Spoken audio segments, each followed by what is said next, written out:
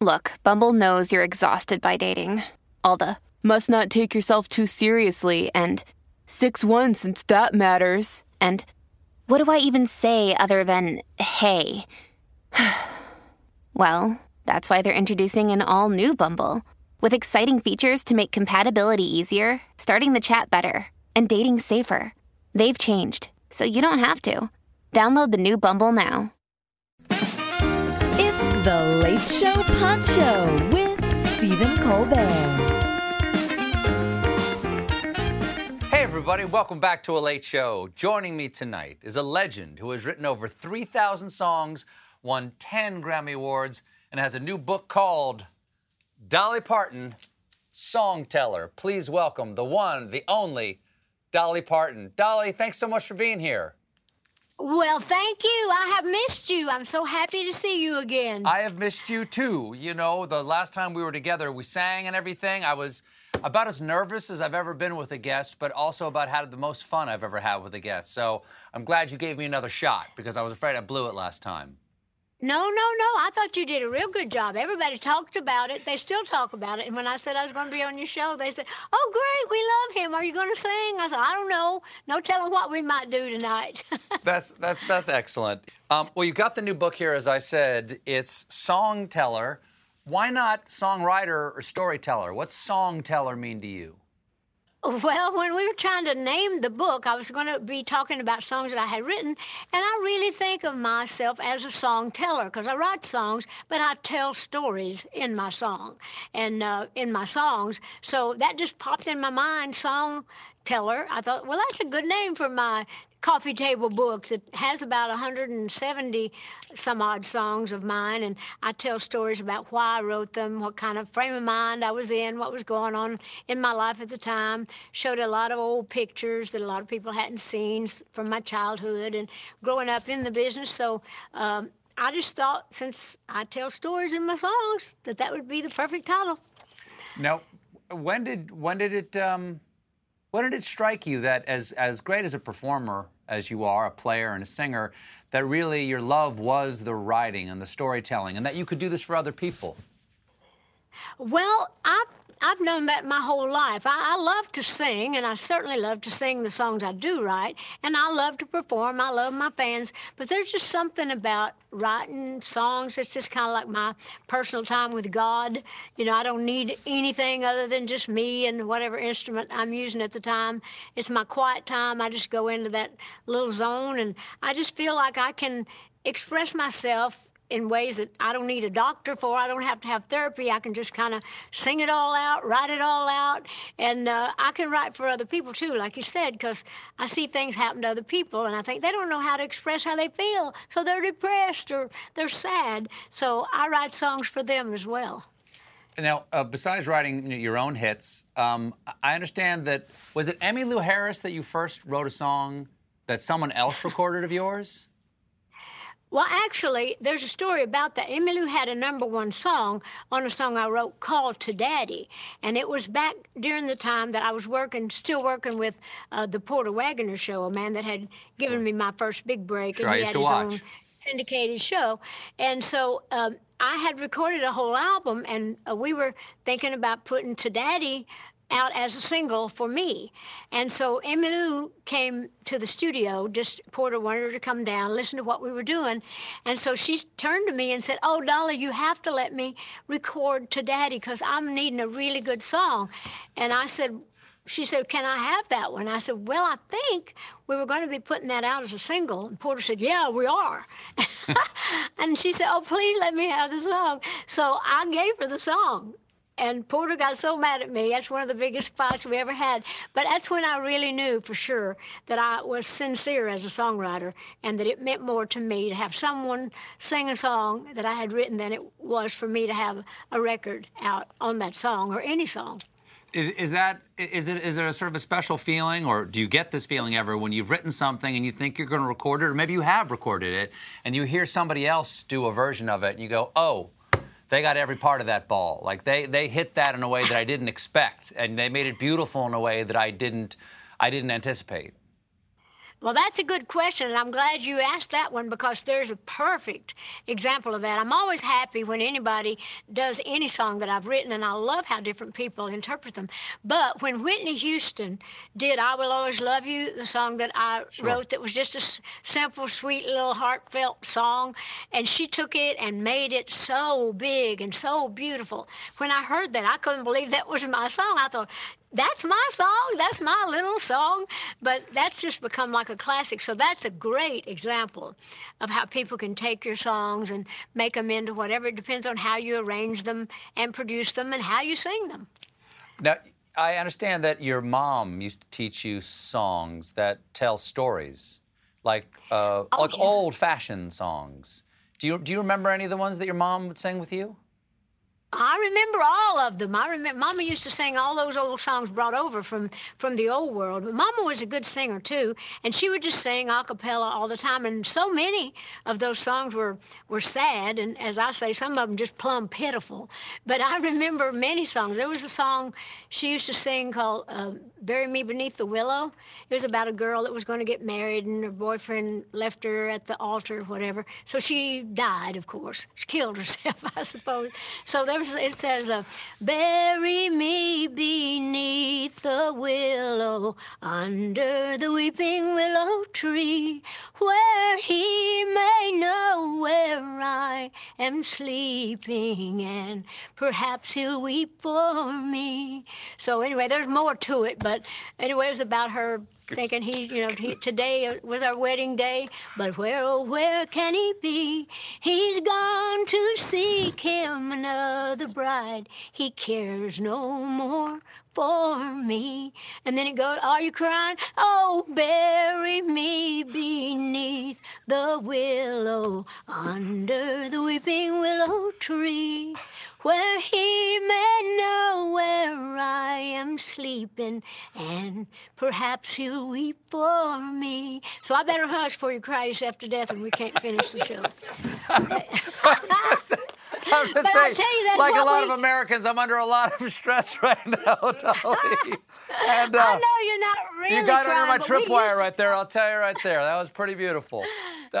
We used to cry when Mama would sing, though. Mama would cry, and we'd cry. And those old songs were just amazing, though. Isn't it funny that sometimes there's nothing happier than a cry? Isn't that? Yeah, I think that cleanses your soul. I think water's good to wash it out. Yep. That's what tears are for, I think. I'm sure a lot of people ask you what your first lyrics were, but I'm just curious, what are your latest lyrics? What are you writing now? Well, I haven't had a chance to write a whole lot lately because we've been really doing a lot of promotion. But I had written down, I don't know if it meant that I was singing it to the world or to a person, but I just had this idea come to mind like, I love you, whether you like it or not, and I'm gonna love you till I decide to stop. You can't tell me what to do. You can't make me not love you, 'cause I love you. And I can sing that to you. I love you, and you can't stop me. I'm not gonna try. I promise you that. Okay. You've been married. Let me get it right here. You've been married to this man. There you go. Oh, yeah, I have. There's Carl Dean right there. Okay. You said 54 years. You say, God speaks to me through Carl Dean. What do you mean? How so? Well, I mean that we are so close, and I've often said that, but we're so in tune with each other. I'll be thinking about something that's worrying me or grieving me, and I'll pray about something, kind of waiting for an answer, and he'll sometimes just up and just say something, and it's just like, well, I didn't say anything to you about that, but it just seems he'll say, now you don't need to be worrying about so and so and so and so and so, or he just kind of, I don't know if he just senses how I'm feeling, but I have always said that God speaks to me through him. But I guess that's what love is. I guess when you're in tune and you know somebody so well. But I have often said that, and people say that sounds freaky, but it's not like that. But I just know that God talks to me in different ways, not in words or anything, but my answers come at different times, but many times they come right through Carl. I think that's beautiful. I feel the same way about my wife, is that she's evidence to me. She's evidence that I should pay more attention to the way God talks. because That's a good way to say it. He's evidence, to me, that God's in there. But honestly, it's just been unusual through the years. He's very intuitive, too. I think he's kind of clairvoyant at times. So whatever works, it's worked for 54 years, 56 together, and we have a good relationship. He's got a great sense of humor, and so we've made it really well. And that's well, actually, we got married again when we were married 50 years. So now he tells people that I'm his second wife. I said, don't say that. I'm still the only one. Well, you got a new album here, too. This is a Holly Dolly Christmas. There you go. I think everybody needs some Christmas cheer this year. People are worried about what they're going to do with the holidays. It's the #1 song on Billboard's country and holiday charts. It's got Willie Nelson, Miley Cyrus, Jimmy Fallon. You're breaking my heart here, Dolly. I know, but he had asked me years ago if I would sing on his show one time, if I would sing All I Want for Christmas Is You, and I didn't know it, so I learned it, and I thought, well, I'm going to put it in the album. So I called him. I said, you still want to sing that song? You want to sing on it with me? So we did that. It's a fun song. He did good. I know you're a better singer. Thank you. Thank you, and you're a better guest. Now? But I did have a lot of fun people on that. Had Billy Ray Cyrus and Molly and Willie and Michael Bublé. I wrote a song for us. So it's really got about 6 special guests on it, in addition to some traditional things and some new things that I'd written. So I'm proud of the album. Hey, everybody, we have to take a break. We'll be right back with more Dolly Parton. Maybe she'll make me cry again.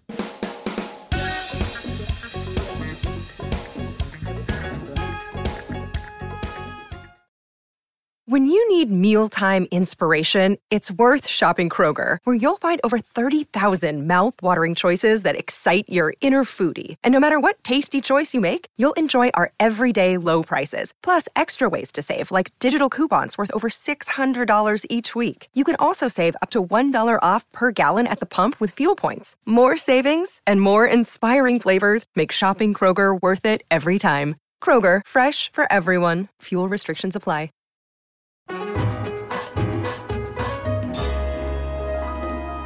Hey, everybody, we're back with just superstar of every kind, Dolly Parton. In May, you released a song about the pandemic, which is called When Life is Good Again. What kind of song do you think the world needs right now in these troubled times? I think they need more of that kind of stuff.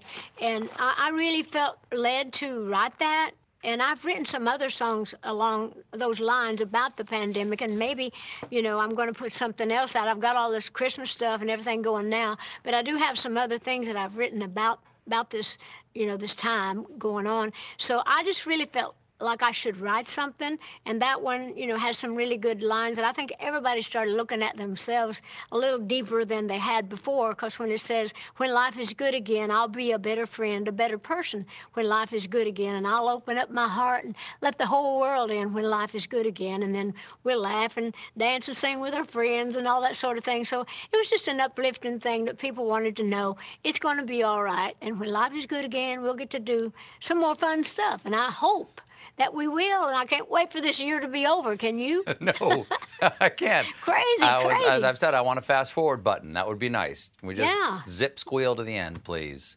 Yeah. Now, everybody's got their favorite Dolly Parton songs. As you know, I got to sing mine with you, Butterfly. What are your, and this will be definitive, so I want you to give this some thought, Dolly Parton. What are your top 3 Dolly Parton songs? Well, my very favorite song, from a very personal level, is The Coat of Many Colors. It's kind of a little signature song of mine. And it's more than just about the little coat. It's about my mom. It's about family. It's about acceptance. It's about tolerance. And it even speaks to bullying, kind of how the kids made fun of me at school. And they even teach out of it in some of the grammar schools around in Tennessee. And they use that little song about not making fun of people, that it's okay to be different. We are who we are, and we need to accept and love each other. So that one, certainly I love because of my mom, and it's a true story, and I have treasured memories of that. So, and as far as a singer, songwriter, all singers love to have a song that you can sing tender, and then you can go big if you want to. You can sing loud or show how much volume, you have and how much range and all. So I would think that the I Will Always Love You song is really good for that, because I can sing it little or I can sing it big. And so not just because I wrote them, but that one is real special. But I like songs that I've recorded in albums that a lot of people have never heard. There's a song called Down from Dover, and a lot of people love it. It's about a girl that got pregnant, she had to leave home and had to go out and live on a farm with an old lady and all that. And so back at the time when I put it out on a record, they wouldn't play it on the radio. Lord, now you can have a baby right on television. So it's all different. So I really love, some of my songs like that tell stories. And, of course, Jolene is everybody's favorite, and I enjoy singing that one. But most of my songs that I love the best are songs that nobody's ever heard. So to talk about them, they wouldn't even know what I'm talking about. But I just enjoy a lot of the stories. That's why I'm a song teller. Well, Dolly, it's so lovely to see you again. Thanks so much for being here. See you later. Dolly Parton's Song Teller is available November 17th. It would make a great Christmas present. So would her Christmas album. Dolly Parton, everybody. Yeah, wraps up pretty. They're just the right size. Exactly. There you go. One and I like can use there. The money. Oh my gosh, there you go. I need the money. This has been The Late Show Poncho with Stephen Colbert. If you're enjoying The Late Show Pod Show, leave us a 5-star review on Spotify or Apple Podcasts. Watch The Late Show with Stephen Colbert weeknights at 11:35, 10:35 Central on CBS and Paramount Plus. And for more exclusive Late Show content, follow us on Facebook, Twitter, and Instagram, and subscribe to The Late Show on YouTube. Our kids have said to us since we moved to Minnesota, we are far more active than we've ever been anywhere else we've ever lived. Moving to Minnesota opened up a lot of doors for us. Just this overall sense of community, of the values that, Minnesotans have. It's a real accepting, loving community, especially with 2 young kids. See what makes Minnesota the star of the North. New residents share why they love calling it home at exploreminnesota.com/live.